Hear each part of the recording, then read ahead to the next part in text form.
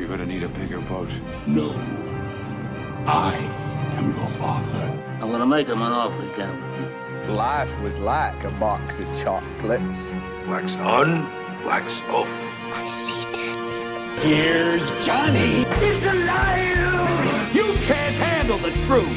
Good morning, Vietnam! Frankly, my dear, I don't give a damn. Get away from her, you bitch! When this baby hits 88 miles per hour, you're gonna see some serious shit. Cinematic Leap. Hi, and welcome to Cinematic Leap, a movie podcast where we apply a 6 degrees of Kevin Bacon style process to select our next movie. Each week, we will watch a movie, provide our review, then take a cinematic leap by selecting an actor, director, crew member within this pod's movie to choose our next movie.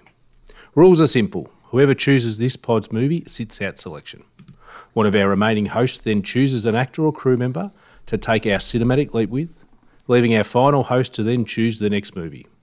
You can't choose an actor, crew member that has been chosen within the last 6 choices. As always, I'm joined by my 2 wonderful co-hosts, Michael Thompson. Great Scott. Thanks. And Glenn Greening. Good, Scott. How are you?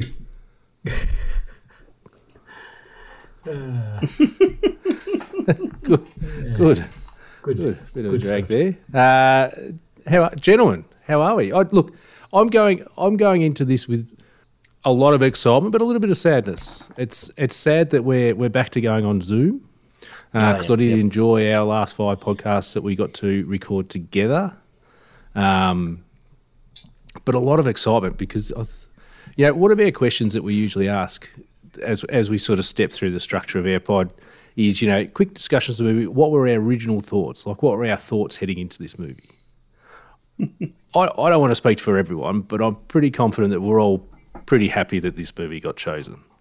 Would I be wrong? You're not wrong. I'm pretty sure I expressed my thoughts at the end of the last podcast. I think I've done really well with picking my leapers and hoping where they go, and I've picked a couple where they've gone exactly where I wanted, which is exactly what happened this time. So, yes, very happy. And I might be wrong, but I reckon this would have been a movie when we started this pod, when we were having our thoughts about it and discussing it. I don't think any of us all said it, but I reckon this is one movie that we all would have been looking forward to doing.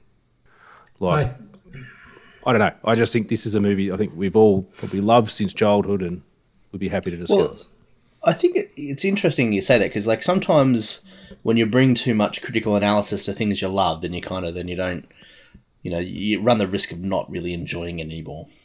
Ghostbusters. Well, I mean, for you maybe. I still love Ghostbusters. Ghostbusters is still an amazing film. Back to the Future though is no less amazing. So. And I mean, I took this film into a Year 12 class a number of years ago as here's one of the films to watch as a narrative, and it's great. It holds up to a lot of kind of analysis and investigation and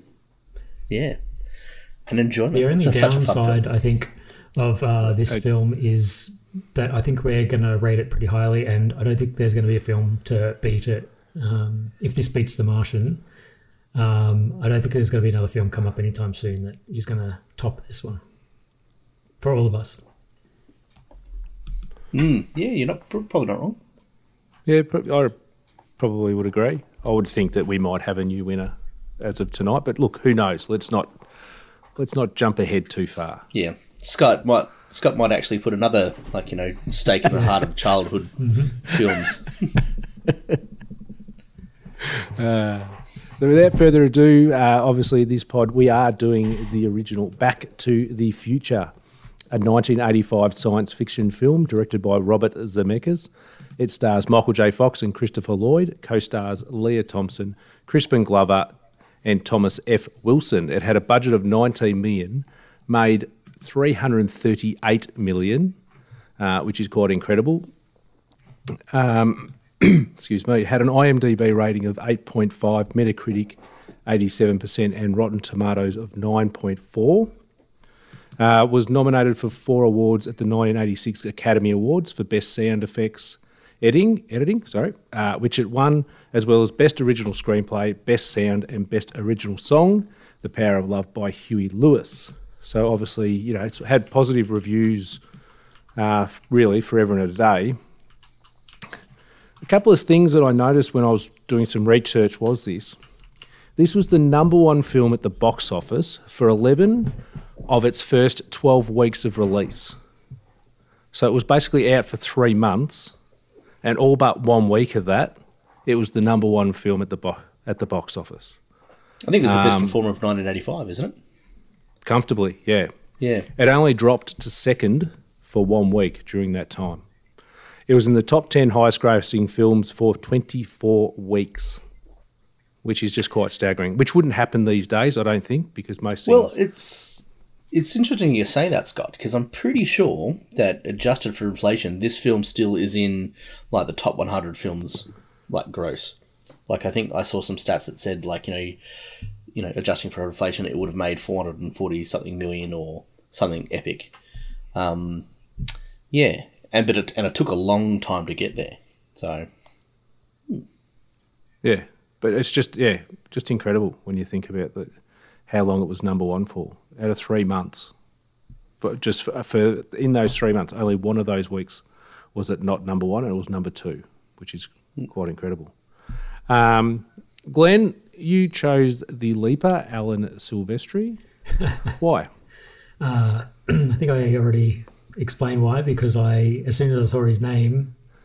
For this movie, I wasn't sure on who to pick the A-Team, and I saw his name, and I thought straight away I knew what I was going to pick, because he's a great composer, and obviously Back to the Future is one of the great classic movies, and even just listening to like the credits or parts of the A-Team, you could tell it was him. Like, it just made me think of Back to the Future. As soon as I saw the name, and I realised I could just tell. And so I threw that name at you and hoped you did the right thing, which you did.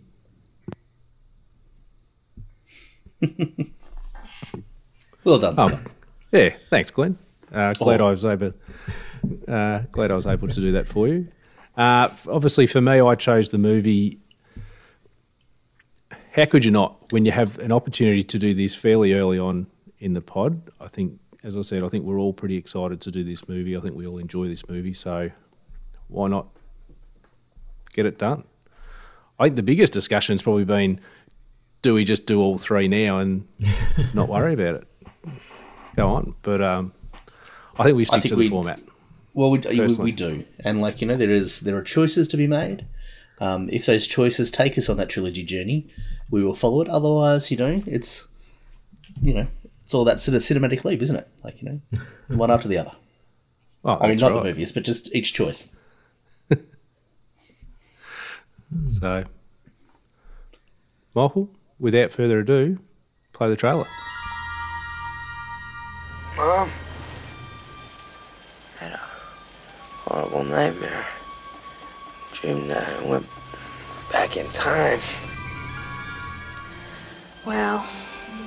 Safe and sound now, back in good old 1955. 1955? Wait a minute, Doc. Are you telling me that you built a time machine out of a DeLorean? The way I see it, if you're gonna build a time machine into a car, why not do it with some style? Hey, McFly! This is a big one, the one I've been waiting for all my life. You're my mom. You're my mom.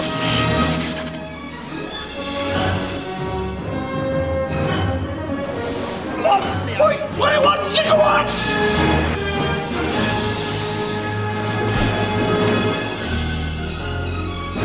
Marty, we're sending you back to the future! Beautiful. Now, obviously, I've got the synopsis here. So the movie kicks off 1985. The movie opens. We're in a crazy house. There's heaps of clocks. There's strange gadgets. There's a TV with a news report of plutonium that's been stolen, and some Libyan terrorists had taken responsibility for the theft. There's a lot of mess. We see a box of plutonium hidden under a table. We see the legs of we'll find out is Marty McFly, who's played by Michael J. Fox. Walk in with his skateboard. He can't find his eccentric scientist friend, Doc Brown, who's played by Christopher Lloyd. He stands in front of a huge speaker, plugs in his guitar, and after turning everything, all the amps and everything as high as they can possibly go, decides to strum it. Speaker explodes and he gets sent back, probably about 3 metres into, and already we get some laughs and chaos ensues. Michael. Thanks, Scott. This, for me, is one of the great openings of cinema. For 4.5 minutes, we don't actually see a face. We don't see a face clearly. But we've got, in various moments through the clock pan, we get hints of what's going to happen in the film. As the title comes in, clock's ticking of the movement of the camera over the clock, so we see that going through. We see a drunk leaning in the clock, so reference to either Red the drunk or even Lorraine. Then we get to the man hanging on the clock, making reference to the 1923 film Safety Last, but also as well as Doc Brown and his climax arc at the end. Then we get information about Doc Brown and his family fortune and his inventions, and of course it's all been left absent, so what's going on. And then, that TV shot with the plutonium's been stolen. It's like, and it just sets up this level of intrigue. We see Marty entering, we see that there's the plutonium in the room. We get to see, Marty's a character, and that's when we see his face. 4.5 minutes, and it's setting up the whole film. It's genius. I don't know about really. You guys, but for me, when this film starts, just that font at the start, just straight away I'm like, oh, this movie. It just immediately just brings back the memories. And I was thinking it as I watched this, and it was just like, as simple as a font, just give me that feeling. And I was like, it's pretty special that a movie can do that, really. But yeah, that opening sequence does set up a lot of what's to come. Like, it establishes that, Marty plays guitar, which is important later. It establishes, the plutonium. So many things that are going to happen later on. It's a great opening. It's interesting, Glenn, you say the font. Which font are you talking about? Are you talking about the kind of Art Deco font that is the Steven Spielberg? Yeah, that's because I thought, is he talking about the title card? No, I think it's actually that, that sort of Robert Zemeckis, Steven Spielberg, Michael J. Fox, that sort of Art Deco type font. Yeah, no, I agree. Do you know, this was the first time that I actually noticed the picture where it explains that Doc is ridiculously rich, that his mansion blew up and he sold that massive acreage that they obviously had for housing development. I had noticed it before now. And I guess that's the thing about all viewings of films, and sometimes films deserve a second chance, or even a 50th watch, like I've probably seen for Back to the Future, in that you're often picking up new things, this discussion about the opening, that's taken a few times. You watch it and you go, oh, this is an opening, but when you kind of really look at it, you see it's information dense, and that's what's good about it, but it's still easy to take in. True. So does that mean, Michael, that you should probably watch an adaptation a few more times just to see if there's other things that you've missed? Anyway, we'll continue on. So Marty soon realises that he's late for school. Doc Brown has set all his clocks to 8:25, even though they're showing 8 o'clock. He realises that he's late for school and he's got to get there. So we get a great scene where he's skateboarding to school and hitching rides on the back of cars to get there. He gets caught being late by the principal. He tells him he shouldn't hang out with Doc Brown, and also says that his family are losers and slackers, and he will amount to nothing like they have. We get the pertinent words from Marty. Well, history is about to change. Marty McFly lives in Hill Valley, California with his depressed alcoholic mother, Lorraine, who's played by Leah Thompson, his 2 older siblings, who are both professional and social failures, and his meek loser father, George, played by Crispin Glover, who is regularly bullied by his supervisor, Biff Tannen, who's played by Thomas F. Wilson. Biff has crashed George's car, yet he's blaming George for the accident and making George use his insurance for it. He's also demanding the work reports that George is writing for him. After Marty's band is rejected from a music audition to play at the school dance, he confides in his girlfriend, Jennifer Parker, that he fears becoming like his parents despite his ambitions. That night, Marty meets Doc in the Twin Pines Mall parking lot. Doc unveils a time machine built from a modified DeLorean, powered by plutonium he swindled from Libyan terrorists. After Doc inputs a destination time of November 5, 1955, the day he first conceived his time travel invention, the flux capacitor, the terrorists arrive unexpectedly and gun Doc down. Marty flees in the DeLorean, inadvertently activating time travel when he reaches 88 miles per hour, which equates to 142 kilometres an hour here in Australia. Michael. I think this is, again, as an opening act, is very impressive. It sets up everything we need to know. Like, we get a sense of the space, like the actual town of Hill Valley. And, like, you know, also the Lion Estates, where they are. We get an idea of how Marty's character has been influenced by George and his parents. You know, particularly with, like, you know, what if I get rejected? Like that, and that comes up. We get an idea of the clock tower. Like, you know, it's interesting. Like, you look at the film, it gets mentioned a number of times. We see, like, Zemeckis has been clever in placing it at the right times when it needs to be seen or referenced, and, like, you know, in various shots, because it's an important part of the film. You know, we see Marty's goal of owning that 4x4 and his love for Jennifer. Impressions of his family, like, you know, we'll get to it. I thought Leah Thompson's performance, particularly in that sort of opening act, was really good. You know, and Biff is the antagonist. You know, is probably, you know, you think about the antagonists across films, and it's a good one. Like, you know, we all identify with bullies, and we know what they are, and he's good at it. You know, it's good at that.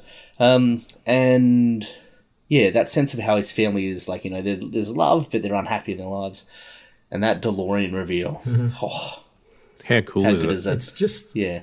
Up to this point, it's really, this film, it's just already a great example of, I guess you would use it in your classes, Michael, like, it's just a good study of filmmaking and a good, there's no wasted shots or scenes. It's all, like, there's reason for every single thing. Dialogue. There's like, they're showing he can ride a skateboard really well, you know, so it's just not later, you know, a surprise. It's just something that's established early, even though it's not important at that point, because it is important later. And what was the other thing I was going to say? Something else. But yeah, it's all. You're right, Glenn. It's so tight and just so clever and really spot on. Yeah.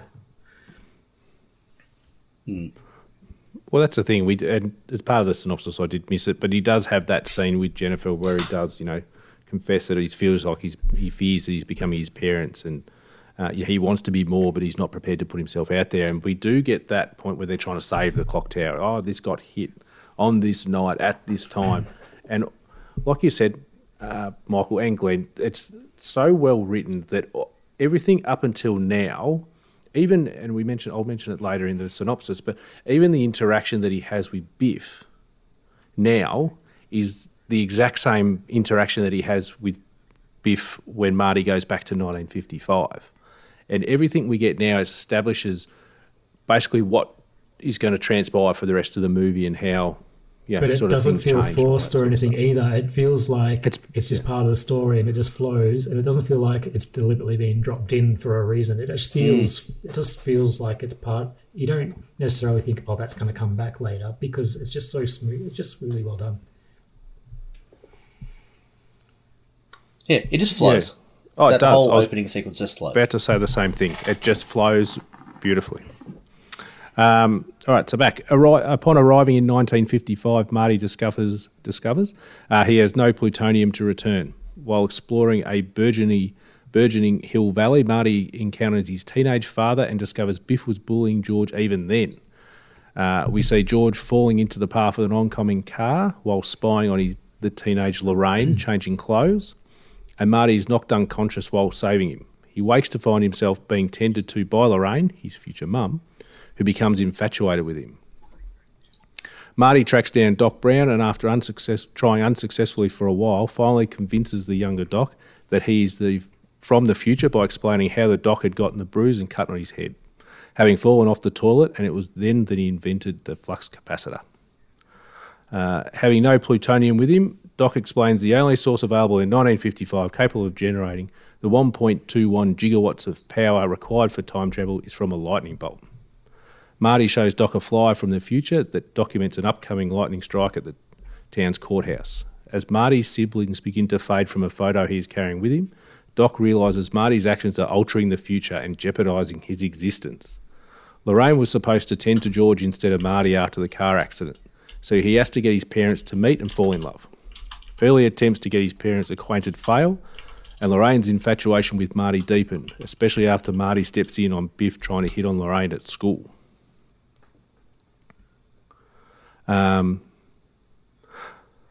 Marty also steps in when Biff is having a go at George in the soda shop and punches Biff, causing a great chase sequence where Marty invents the skateboard and Biff's car gets filled with manure.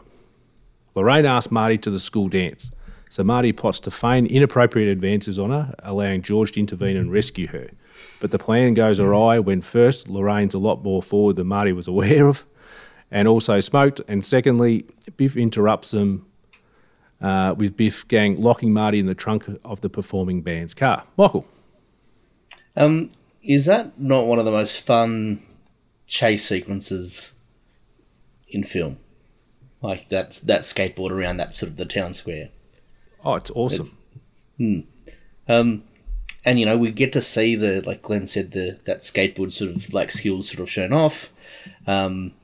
We get to see sort of that sort of the tension and that small victory for Marty McFly, as Calvin Klein, when sort of Biff Tannen's car sort of lands in the manure truck or lands underneath it. It's just a great sequence, and you can see how it makes it harder for himself in the fact that look at this impressive thing he's just done, and Lorraine's just like, oh my god, he is a dream, and she says that a number of times. It's like bang bang bang, he's just a dream. So obviously after Marty's been locked up, Biff forces himself onto Lorraine, and as George arrives expecting to find Marty, he instead finds it's Biff and is assaulted by Biff. After Biff hurts Lorraine, an enraged George knocks him unconscious and escorts the grateful Lorraine to the dance. The band frees Marty from their car, but the lead guitarist has injured his hand in the process, and Marty takes his place performing while George and Lorraine share their first kiss, which was how they originally met.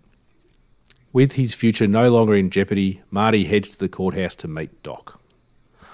Doc discovers a letter from Marty warning him about his future and destroys it, worried about the consequences that might have to the future. To save Doc, Marty recalibrates the DeLorean to return 10 minutes before he left the future. After some nice tension as Doc tries to reconnect the wires and everything, the lightning strikes, sending Marty back to 1985, but the DeLorean breaks down, forcing Marty to run back to the mall after he sees the Libyan terrorists drive past him. He arrives as Doc is being shot. While Marty grieves at his side, Doc sits up unexpectedly, revealing he pieced Marty's note back together and wore a bulletproof vest. He takes Marty home and departs to 2015 in the DeLorean. Marty wakes the next morning to discover his father is now confident and successful science fiction author. His mother is fit and happy, and his siblings are successful, and Biff is a servile valet in George's employ. Michael? That whole sort of sequence is like particularly the Doc. I watch it. I'm still going, oh my god, come on! I know how it ends. I know how it's going to go. And so it's another testament to great filmmaking. I've forgotten what I was going to say. There was this really good thing that you were talking about, and I've gone, I want to talk about that. It's that sequence and the bulletproof vest. That's right. I liked how that scene played out, in the sense that Doc Brown doesn't talk. You're alive. How? And it's all show don't tell. Doc Brown doesn't say anything until after he talks about the letter. Opens the vest, here's the letter. Like it's interesting when you kind of go filmmaking. It's like it's good filmmaking. Like we don't have to go, oh, I'm wearing a bulletproof vest. We see it. We see the letter. Like, it's a nice sequence. Yep. And that's the thing. They don't need words at that point. Like you can see that he's obviously would be shocked because he's just been shot. Obviously, despite the fact that he would have known that it was going to happen. But yeah, just the way they shot it. Again, it's just an outstanding movie. As Marty reunites with Jennifer, Doc suddenly reappears in the DeLorean, insisting they return with him to the future to save their children from terrible fates. End movie. To be continued. To which is be nice. Continued. That's that was actually in the cinema. That was added for the video release. Once they'd secured sequels. So. Well, they actually wrote number 2 and 3 at the same time and shot them concurrently, basically straight after each other. So, although they were released separately. So, well, that's how you make the money. You don't put them all out at the same time, otherwise people just get overkill. Take your time. That's what Peter Jackson learnt. All right, we'll jump into it. Cast and characters. Glenn. All right. Obviously, a movie I've seen so many times, it's hard to pick out anyone that's better than someone else. But for me, Doc Brown is the standout. It's just iconic. Like, that role is iconic, and he'll always be remembered for that role, I think, more than any other. He just that character, so consistent. One of not only that actor's most iconic role, but probably in the history of cinema, it's one of the iconic characters. So probably out of actors and cast, he'd be right at the top. One other thing that was great was I thought Biff did a really good job just of being the bully, and also the turnaround where he's like at the end he's not at all the bully, and I thought he played it really well, and I liked both of them. Yep. Michael?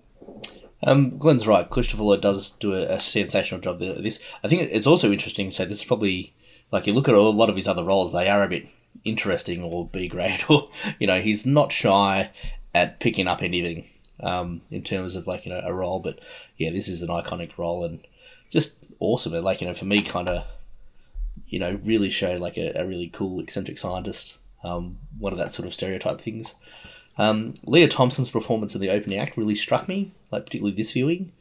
Whilst Lorraine is saying one thing, like, she loves George, here's my history, you do get the sense that she wonders if another life would have been better. Like, there is that sort of, like, she says, like, we all make mistakes in life. Then there's the pause after, like, and I knew I'd be destined to, be in love with this guy. And there's this pause as, like, as George does this really awkward laugh and just the sadness in her eyes. It's like, that was great. Well, that's the thing, because she's actually looking for some sort of response back. Like, she is. She actually wants to have some sort of response back, but he gives her donuts and just starts laughing at an old TV show. Yeah. I think Michael J. Fox smashes Marty McFly. Like, he does it again, embody the role, one of his iconic roles. And Glenn's right, Tom Wilson makes a sensational antagonist in Biff Tannen. The odd one out a little bit is Crispin Glover. His performance is weird. I don't know if you guys would agree with that, which... 100%. I guess, it makes the character, like, because the kid is super out of his depth in life, and we do see that transformation out of awkward George to accomplished George, like, after the dance, like, particularly, like, when they're saying goodbye, he's cool, calm. And we see it back in 1985, but for the rest of the thing, it's kind of weird, like, he points weird, but it's interesting and compelling, but, yeah, it's, like, out of all of them, it's kind of, like, the one that's not as naturalistic as others. It's very eccentric. I mean, and I guess that includes, Christopher Lloyd's, like, given that's a say, Doc too, but yeah. It's funny you say that. I actually thought he was really good in the movie simply because he was able to nail that really annoying loser character. He had those really annoying habits and mannerisms and everything else. And then when you see him right at the end and it's so completely different, you do sort of get that payoff. 100% agree. Christopher Lloyd in this movie is outstanding. Perfect for the role.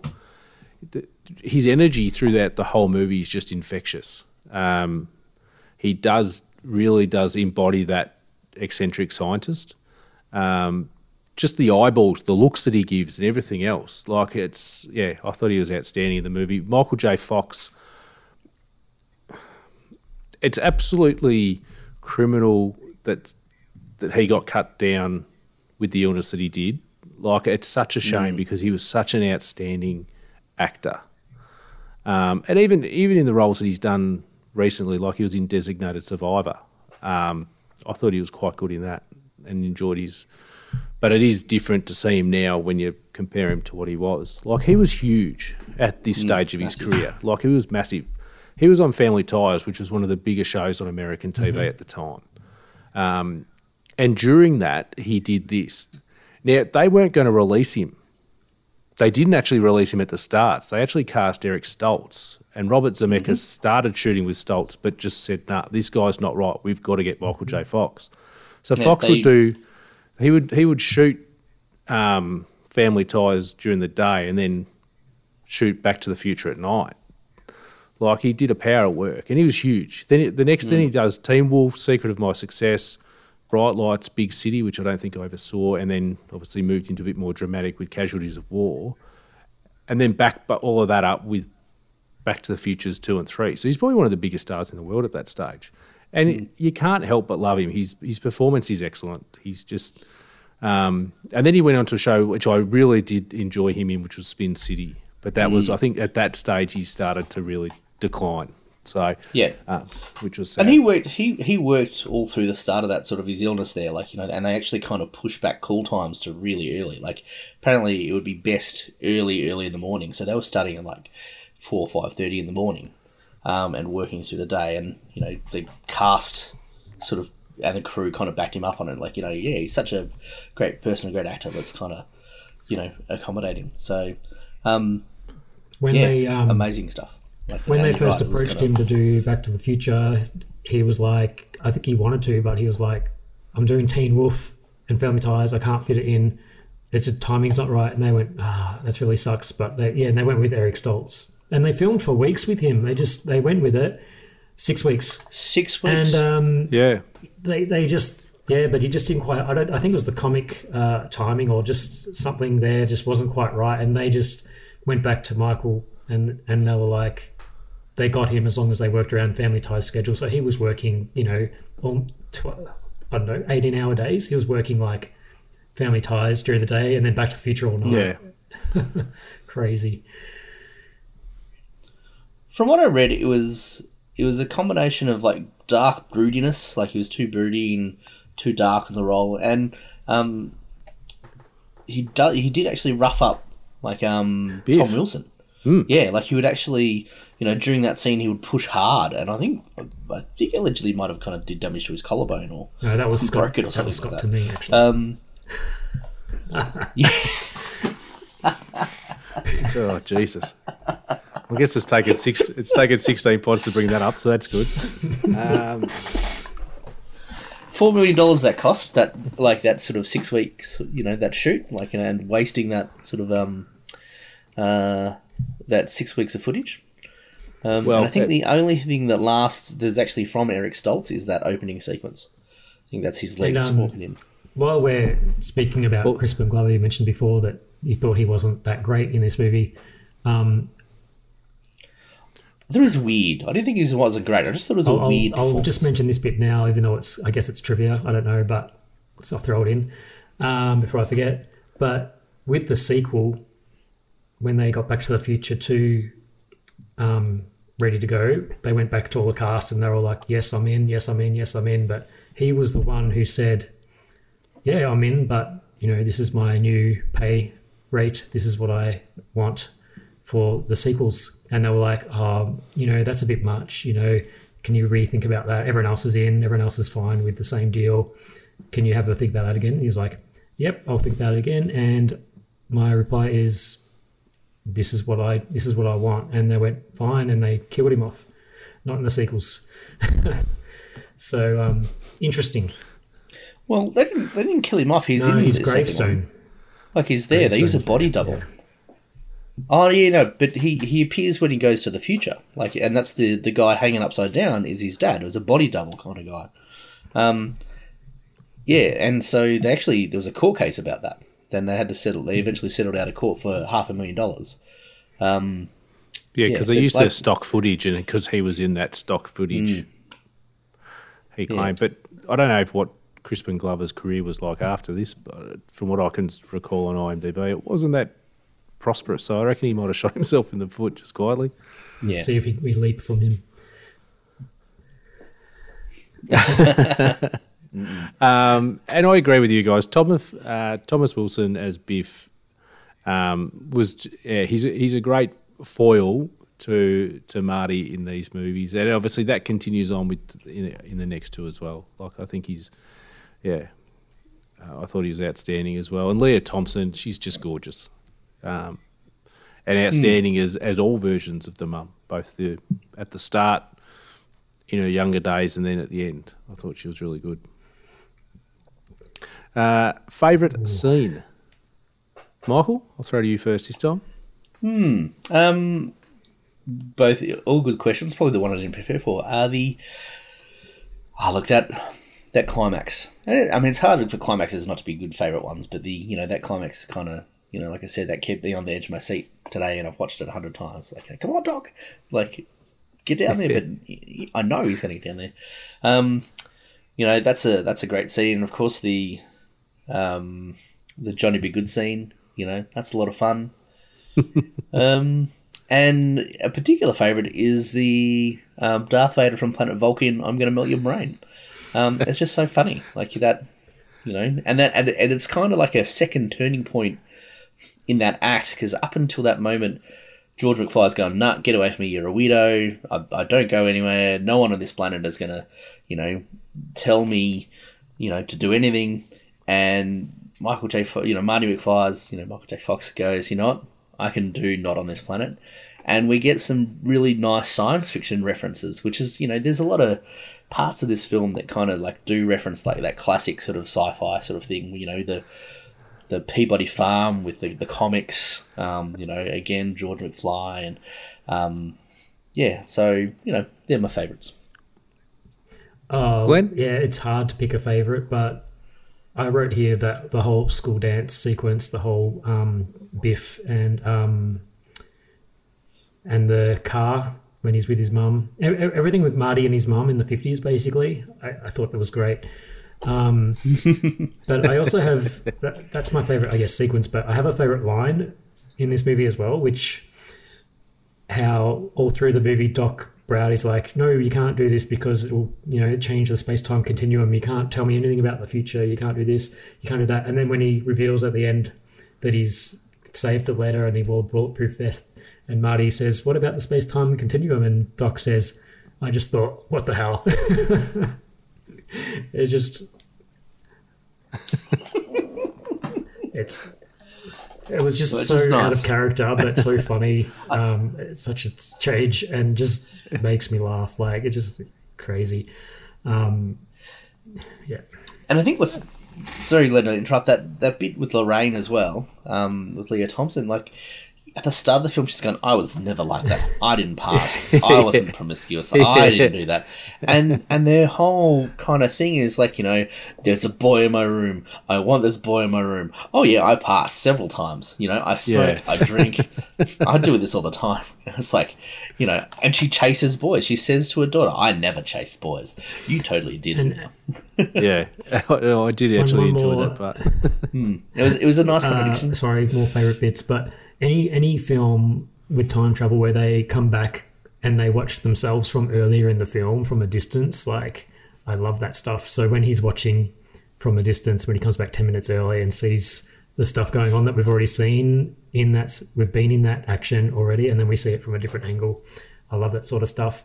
Same with the third Harry Potter movie, and just whenever that happens, I love that.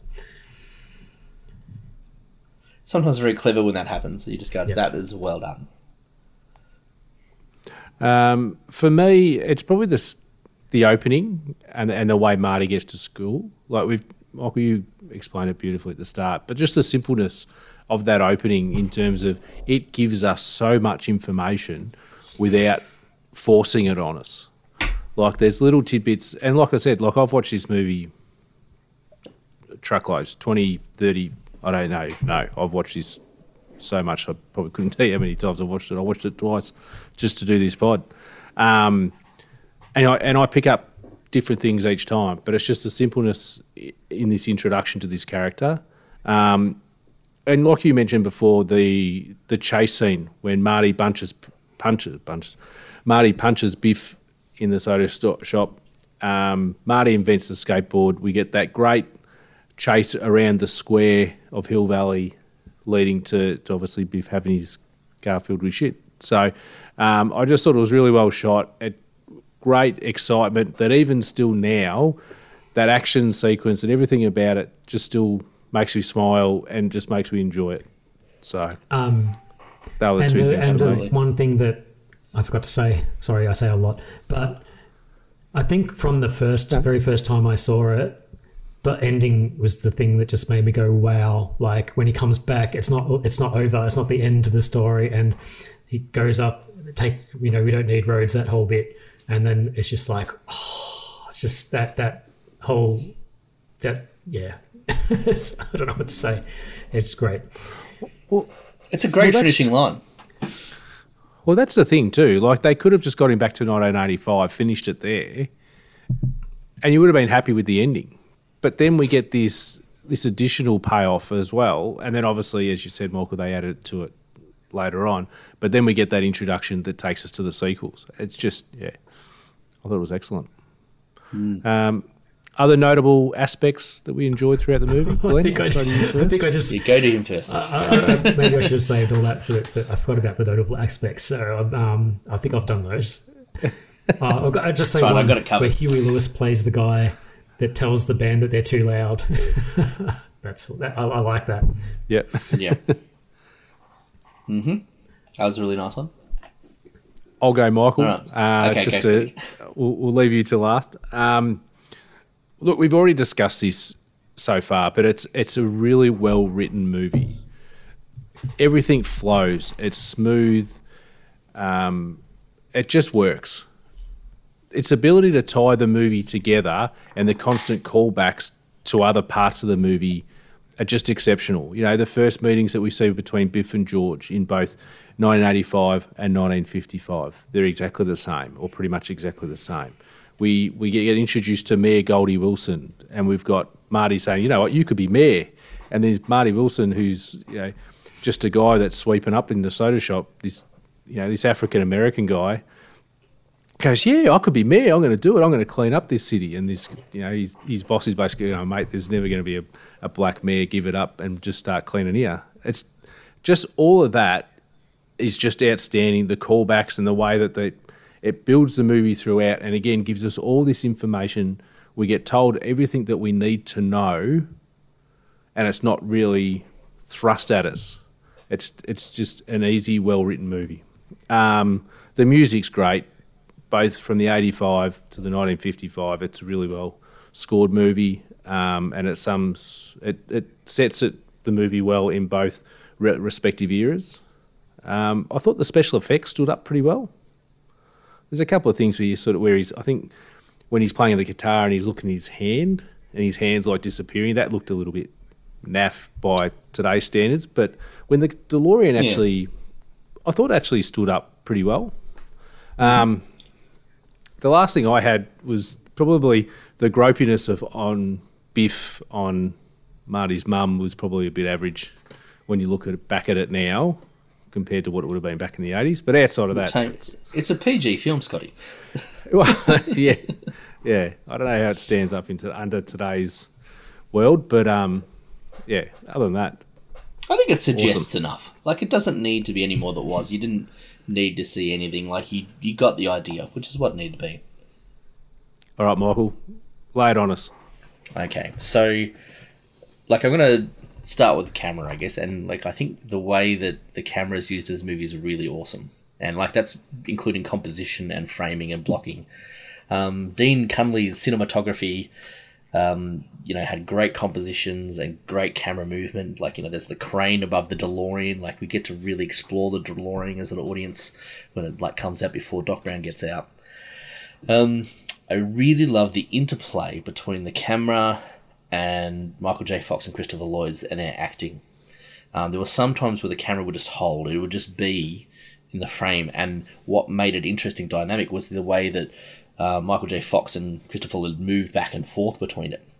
And it was really good, and partially it's possibly because Michael J. Fox is 5'4", and and Christopher Lloyd is 6'1", so they might have had to kind of force perspective a little bit.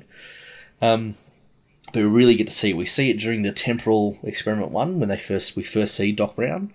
When they've kind of the irony has gone into the future and they're looking over the fire. We see, them kind of in different spots. It was, and it was really cool. And it's just holding on to like that shot, and because they move in, it changes the shot dynamic. And we also see it in the high school where they move spaces, and it kind of changes, the close-ups versus long shots. Another good one was where we actually see, like, in the Peeping Tom scene, we've got a long shot of Marty McFly and the dad, which is Sam Baines, played by George DeCenzo, and George pops up, like he pops up into a close-up, sort of medium close-up, gets up and runs away. So, and it's another shot that's just held, and you don't see a lot of that sort of, like, where filmmakers are going, we're just going to hold it and we're going to see the acting play out. So don't see a lot of that anymore. And yeah, so that was really nice to see. I thought, like, that sort of decisions to make this sort of, the actors really kind of work in the blocking of a frame was really cool. So other things I thought was the presence of the clock, which we've talked about. That really kind of, that repetition kind of highlights that it plays an important part. And that before Marty kind of hands out the flyer to Doc Brown, saying, yes, this is a setup, we know. Like, we see the lady, we see it in early shots. We see it when, Marty just comes back. There's the clock, it rings. So it draws our attention to it a lot. That was really cool. The DeLorean. The DeLorean, so cool. Deliberately selected for its general appearance and its gull-wing doors in order to make it plausible that people in 1955 would presume it's an alien spacecraft. Apparently Ford said, hey, we'll pay you like $75,000 or something like that to use a Mustang. And they're just going, nah, we're using the DeLorean. And interesting, the guy that created the DeLorean actually said thank you for immortalizing the car in film. So I think like you mentioned, the score by Alan Silvestri just works. Like, it just plays like all the great moments and really heightens them. Like, I think of the climax where it's like, damn. And in between that is like, like he goes, damn. It's like, and there's like a trill of notes, damn, another trill of notes, and then damn, bigger trill. And it's, like, it's really cool. It really highlights what's going on with the acting. And I guess one of my final, couple of last things. It's interesting, when Marty meets up with Doc before the lightning strike at 9:56, to the time it hits at 10 o'clock, the real movie time was 9.5 minutes, which is pretty good, because sometimes other films, it's like, there's like 3 minutes left till the bomb explodes, and it takes 16 minutes to get to that sort of, that moment. The sound design is Academy Award worthy. And I guess the last one that I really like, and, is often forgotten, is when we see the mall at the start, it's Twin Pines. There's Twin Pines Mall, and at the end it's the Lone Pines Mall. Like, there's that real effect on, we see that effect on, like, that Marty's journey has had on the past into the future. So, yeah, that's all my notable aspects. And there's so many more about this film. But you want me to keep the pod under, a certain amount of time, so... No, mate, go. I love it all I love it when you go all film nerd on us. It's great. Thank you. Questions, queries, tidbits, thoughts. Michael, you're in form. Continue. Well, I don't have many questions about this film, but I guess the persistent one for me across the years has been the life preserver joke, which is obviously to do with the vest, but I never got confused with that. Why was that is that something that's happened or was confused over the life preserver? I don't know. It never really resonated with me properly. Like, I get it, but it's like, It's a red puffy vest, which in 1955 would have looked odd, I guess. Maybe. And I guess that's the one little thing. It's like... Yeah, I've got a couple, but, I mean, I don't like to nitpick this movie because it's just perfect. But, I mean, if you want me to... No, nitpick away, go for it. This is what we're here for. Well, just that first time travel with the dog in the car, Einstein, the dog, and it's like they're remote controlling the car and they're standing right in front of it and it's going up to 88 miles an hour and the car is coming straight at them and it gets literally within meters of them and it's like, this is time travel. If this is going to work, what are the odds of this working? And the odds of it, if it doesn't work, they've got many broken bones. Like, that car's coming straight at them and it literally disappears right in front of them and then they're left standing in their flame.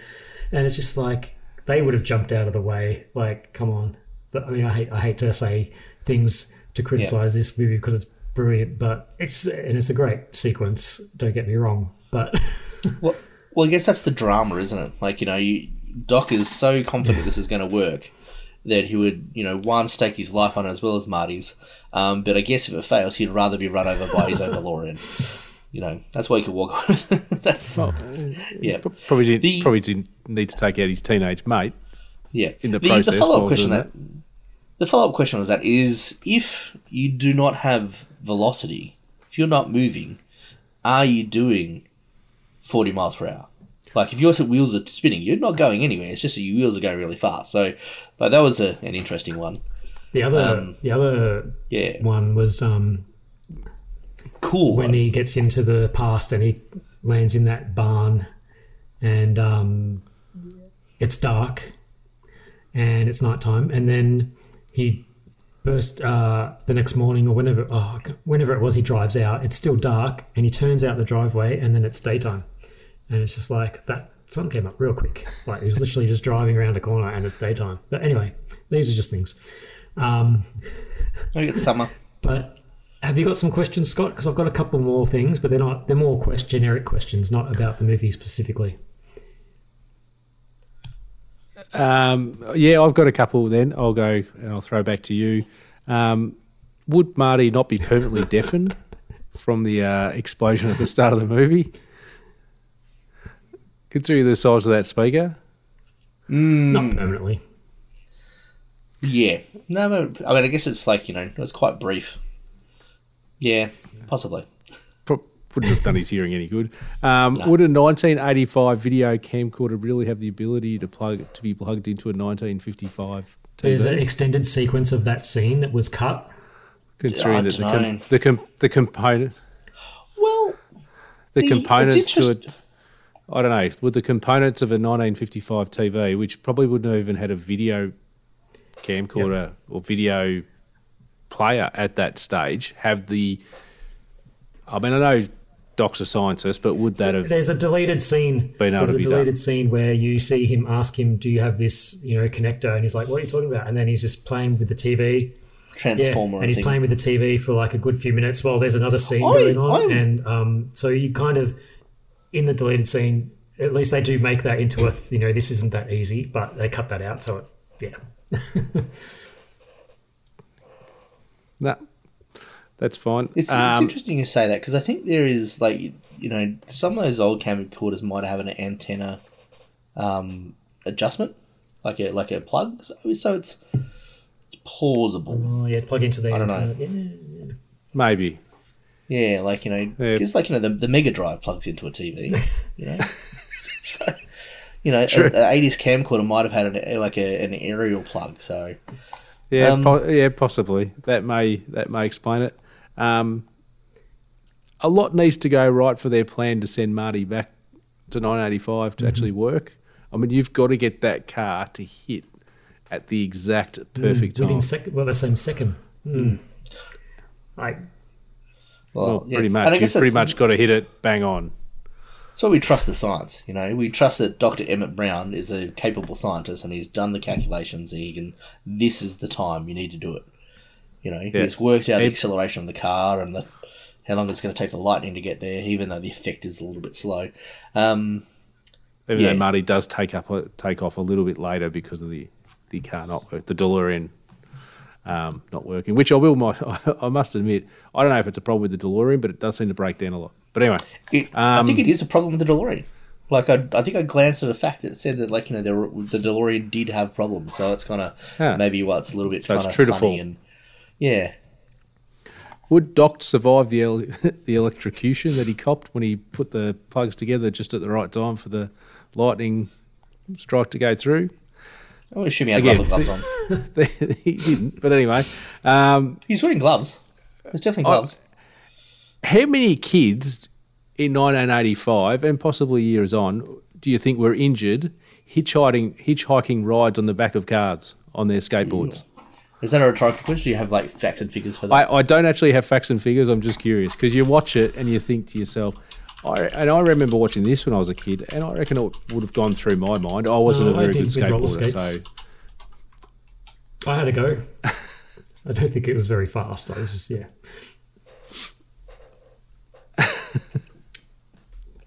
don't need to Google it. How does Marty ever look at his parents the same way again after his experiences in 1955 to 1985? I mean, his dad's a peeping Tom and his mum's a little bit more randy than he ever expected. Yeah. And how do they not recognise him? But that's actually been shot down. Yeah, that has been. Yeah, it's actually been talked about by one of the directors or. Robert Zemeckis does talk about it. That do you really remember someone that you spent 3 or 4 days with 30 odd years ago? Yeah. Last question before I throw back to you, Glenn. If Marty is such a nice name that we hear his mum say to George at the under the sea dance as he's leaving, why didn't they name their older son Marty and not their? Why did they name their third child, not their first? There's other names. Anyway, Glenn, back to you. They were just a couple of things that were going through my mind. Not a criticism of the movie. I was, unless Michael has something to jump in with there, but I was just going to, because this section is also questions and whatnot, I have a question. I don't know if you've ever thought about this, but who would you cast in a remake? It wouldn't surprise me if they did it one day. Well, I want to, before you get to there, it has been gone on record that Bob Gale and Robert Zemeckis have the rights to it, and Bob Gale has said they will not.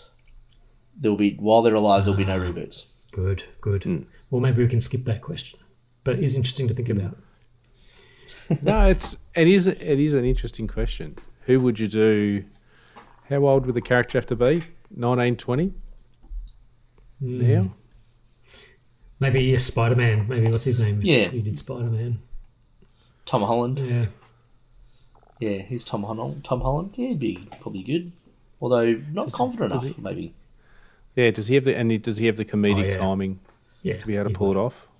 Yeah. Like it's a pretty specialised role in that sense. Not specialised, but you've got to be able to do the action sequences plus he's timing with the comedy. He'd have the action sequences down pat and his comedy's pretty good.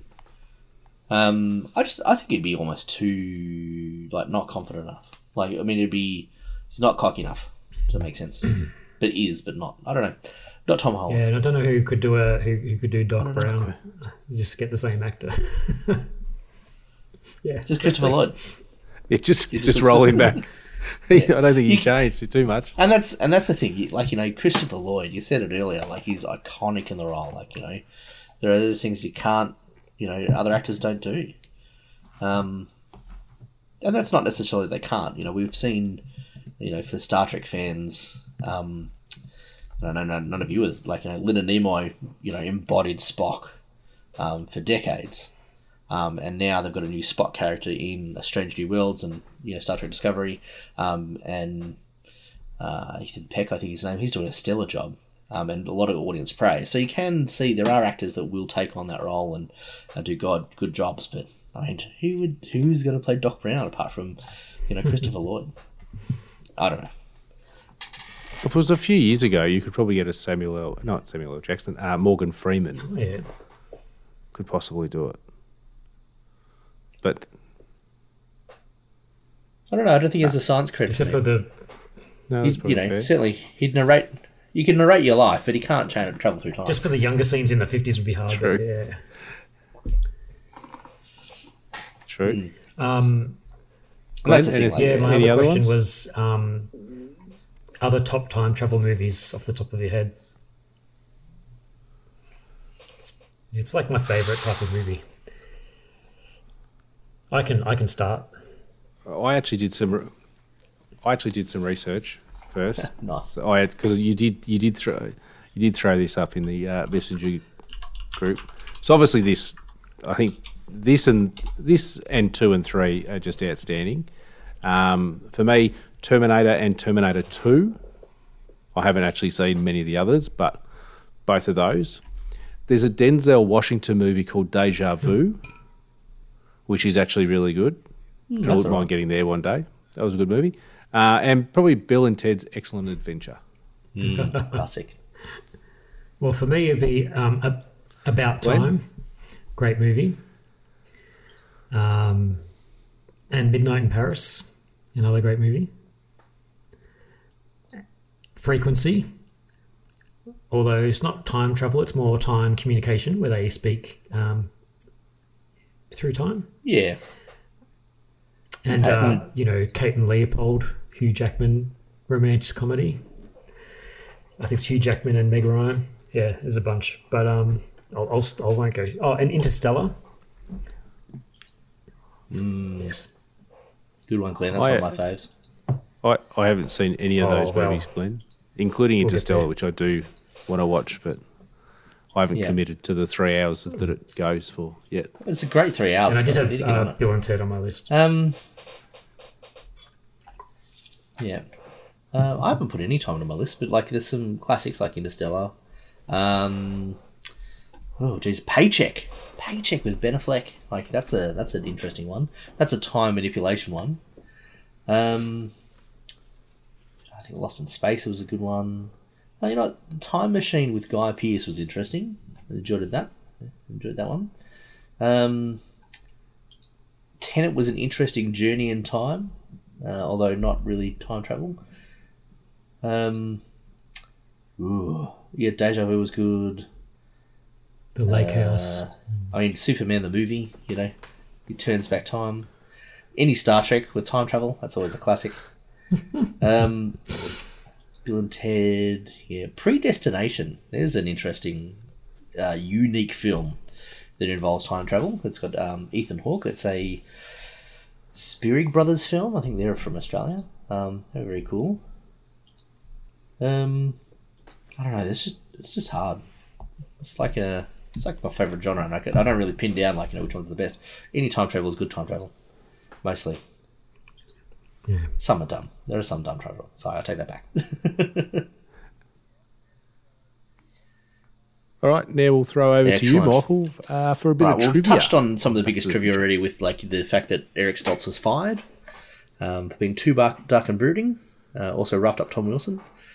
And they obviously, the rest is history. They went back to, their first choice with Michael J. Fox. Glenn touched on Huey Lewis was the one who kind of says, "You're too darn loud." The Biff's catchphrases, "make like a tree and get out of here," and "butthead," were improvised by Tom Wilson. It kind of wasn't written in the script, but, iconic. That's some big lines there. Doc's distinctive hunched over look developed when the filmmakers realised the extreme difference in height between Christopher Lloyd and Michael J. Fox, which you can't pick in the film. But 5'4" and 6'1", respectively. And to compensate for the height differences, they used specific blocking where the two often stood far apart at different camera depths. For close-ups, Lloyd would have to hunch over to appear in the frame with Fox. And the same approach is used in the sequels. Interestingly, for such a well-done film, The script was rejected for over 40 times before it got the green light. So maybe lots of drafts in there. Ronald Reagan loved this film so much, he quoted the final line of the film in the 1986 State of the Union address. Apparently got a real kick out of being mentioned in the scene. Eddie Van Halen recorded a few licks of music for the movie, as they didn't have permission to use Van Halen the band's music. And this Red on the park bench is apparently Mayor Red Thomas from 1955. So apparently the same person. So yeah, that's my trivia. You guys took half. I've got some extra trivia bits as well, which good. Sort of in addition to Michael's, it was rejected 40 times, and a lot of the comments they got were comedies need to be more raunchy these days, which is one of the reasons it was being knocked back. This is the days of Animal House and Fast Times at Ridgemont High and things like that. And it wasn't until they showed Steven Spielberg that there was some interest in the script. And Disney didn't want it either because they didn't like the implied incest with the mother and son in the car. In early drafts of the script, the time machine wasn't always a DeLorean, and it was more of a time chamber. In one draft, it was actually a refrigerator that was a time machine. But then eventually they thought about, hang on, maybe it should be mobile. And from there, they got the DeLorean when they realized they wanted it to open up like that comic book cover with the UFO sort of door. And they wanted the DeLorean after that. And also the ending was originally going to be a nuclear bomb that gets them back to the future. They added a nuclear testing facility, and they set off a bomb and drive through it. That was originally going to be the way he got back, but the cost was going to be just way too much. But they did storyboard it out, and you can watch that on the DVD extras, the storyboarded version of that. And the idea came from Bob Gale having the idea of he was looking through his dad's yearbooks at his dad's high school, and his dad was the class president, and he was thinking about how, oh gosh, the class president in my school was I had nothing to do with him. I didn't like that guy. I wonder if I would have liked my dad if we went to school together. And that's where the idea began, just thinking about him and his father, and if they get along, if they're at school at the same time, which was interesting. I love the idea. It turned into a great movie. So great how little thoughts like that can turn into such a great movie. And I've got one piece of trivia that the manufacturers of the DeLorean actually created a fitting to your DeLorean, so you could make it look like the one from Back to the Future. That would be cool. Would be cool. I would have to have a DeLorean first, of course. Whatever happened to the DeLorean? They still appear now and then. They're making a new one. There's a new one coming out. A new 21st century one. I'm very excited for it. Not that I'm ever going to own it, but it's going to be cool. Is it electric? I have no idea. I know my other time travel movie that I really like. What's Groundhog Day. That's nice. That's a ripper. Yep, that was on my list too, but my list was too long because then I'd have you add Palm Springs as well. Then you got time. Yeah, I said he did that. Yes, well played. All right, gentlemen, it's time for our final thoughts and rating. Obviously, rating is out of 10, so 10 being a great movie, 1 being a terrible movie, and 5 somewhere, obviously, in between. Glenn, I'll throw to you first. What more can I say other than iconic movie and one of my favourites? And I feel stupid giving 10s all the time, but I mean, we keep doing my top 5 movies. I'm going to have nothing left, but it's a 10 for me again. I'm sure I'll get a lower score next week unless we do Back to the Future 2. 10. Michael? Look, it's a ripper film, and I think, just all the stuff we talked about, and I think about viewing of it today, and I thought, wow, this is a ripper film. Is it as good as Ghostbusters? Yes, it is. 10, yeah, it's 10, or is it 9.5 or 10? I'm going to 10. It's got to be 10. It's got to be 6.5. That'd be 3. Scott hates this film. That's slightly better than as he hates all 80s films. Oh yeah, no, hate an 80s movie. All right, so this is a perfect movie for mine. Unlike you two, who just throw 10s around willy-nilly and just basically 10 whores, I reserve my 10 just for purely great movies. And this is it. It's got everything. It's got great humour running throughout it. The acting's excellent. The story is ridiculously well written, well set out. It's easy to follow. And it's semi-believable. Like, I actually, don't get me wrong, I don't know if it actually can happen, but for some reason I always have to say it probably can't happen, but I'm not 100% sure. No, you can own a DeLorean. Absolutely. Well, I could. It's got that great mix of humour, action, warmth. It's an easy movie to watch. It's under 2 hours, which I love. This is a 10. Oh. So, gentlemen, now my math doesn't have to be great to work this one out. This is a 30. Mm-hmm. This is the first perfect movie, and maybe the only perfect movie we have. Well, I mean, the fact that Ghostbusters doesn't get there, it really surprises me, Scott. It's going to be a sore point for the rest of the pod. Well, we haven't we haven't done Titanic yet, so glad you're not going to hold on to that forever. So this does take the number 1 spot off The Martian, which has held on since pod number 3, I do believe. Yeah. So it's done well. It can be proud of its effort, The Martian, hold at 26.5. It is still our number 2 rated movie. And still a great film. I love The Martian. Like, it is just so full of heart, and and I guess that's what Back to the Future kind of has too. It's got that heart, which is kind of good. So I think maybe I have to watch. Maybe I have to watch that again. I think I might have been harsh on that, but on The I'll have Martian. to watch it again. Yeah, I think so.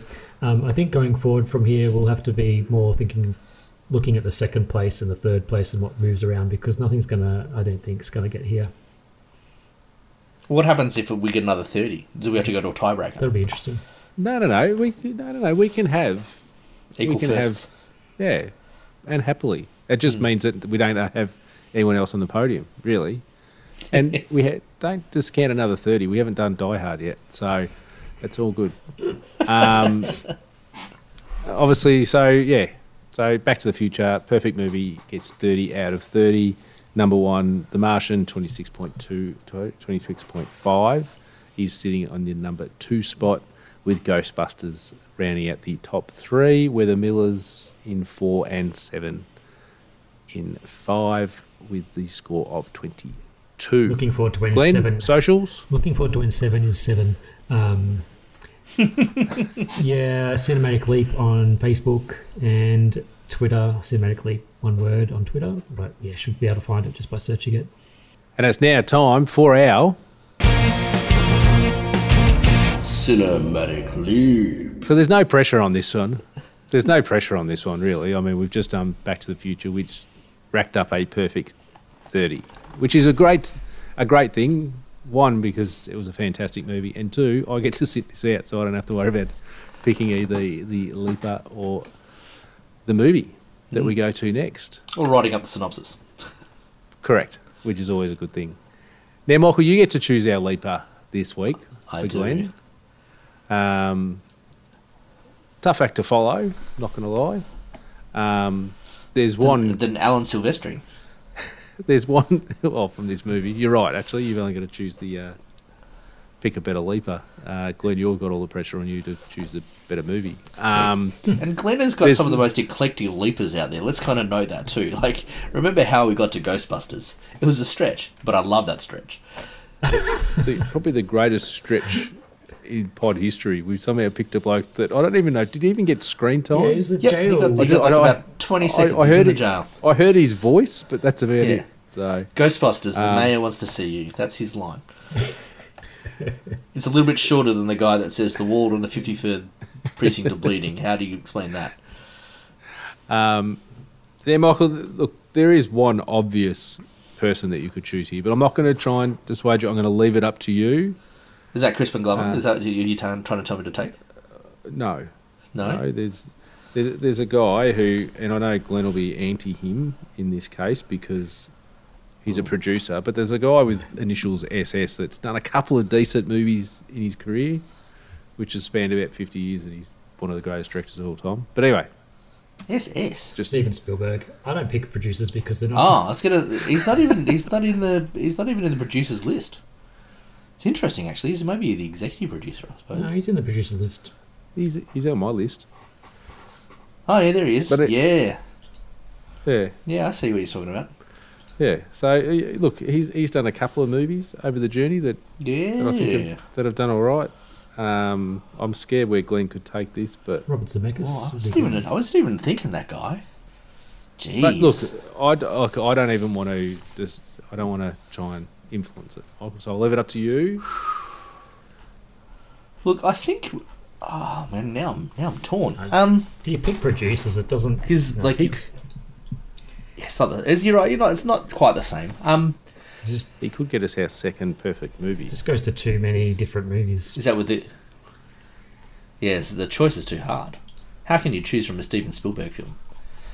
I mean, he's got such rippers like Transformers: The Ride, Adventures of Tintin. Give me half a chance. That's all I want. Give me half a chance at Steven Spielberg. Look, I kind of. I'll go, Glenn. He's produced 131 films. He's only directed 57. So if you look at it, pretty handy 57 if you go through it, Michael. Just quietly. Yeah. You're not wrong. You're not wrong. Look, I as much as Steven Spielberg is a respected filmmaker, and interesting as an auteur in the sense that like he's prolific and he's got a lot of art and he brings it to him. It's his skill as an artist to not put a lot of footprints on his film, which is really impressive as a director. But yeah, I'm not going with that guy. It's look, I can tell you now, it's going to be between Michael J. Fox and Christopher Lloyd. Both sort of actors that I've always kind of loved. Since a long time ago. Probably since Back to the Future. And there's a chance that I could get to a film that I really like. It's an interesting, and I'm going to go with Michael J. Fox. Oh, what's he in? Oh, Teen Wolf. Yeah.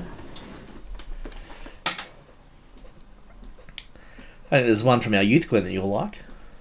Teen Wolf. From our Arnott Street days. Ooh. Directed by Peter Jackson.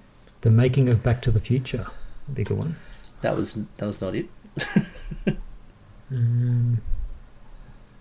Wow, there's not a lot here. You just want me to go to the sequel.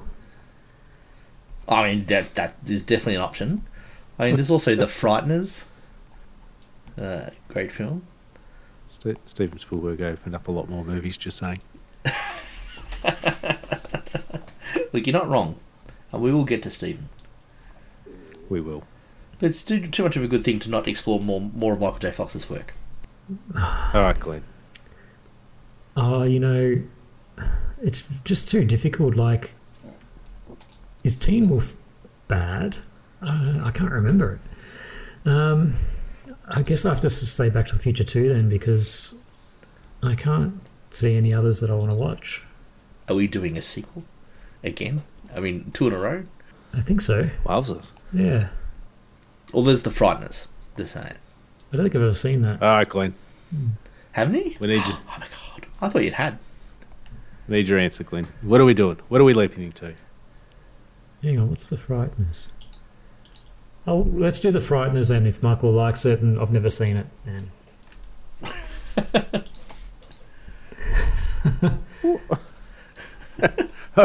Oh, wow, shit. Was not expecting that at all. Usually Glenn's quite solid about these things. Oh, I've got no idea. I like it. I like trying to go to a movie that we haven't seen, that we all get to have a taste, except for obviously Michael's seen it, probably hasn't seen it, hopefully hasn't seen it for a while, that we all get to dip our toe into and see what it's like. Because, I mean, that worked out so well with Jesse James. So... What about the A-Team, though? You guys hadn't seen the A-Team. No, the A-Team did go well. So, That's it for this week. That was fun. That was genuinely fun. I really enjoyed doing Back to the Future. It was great to watch it again. I actually watched it twice. Enjoyed it thoroughly both times. Good choice, Michael, with Michael J. Fox. Glenn, I'm looking forward to The Frighteners. It should be fun. No idea. Gentlemen, till next time, The Frighteners on... And like that, he's gone. In case I don't see ya, good afternoon, good evening, and good night. That's it, man. Game over, man. Game over. Cinematic Leap.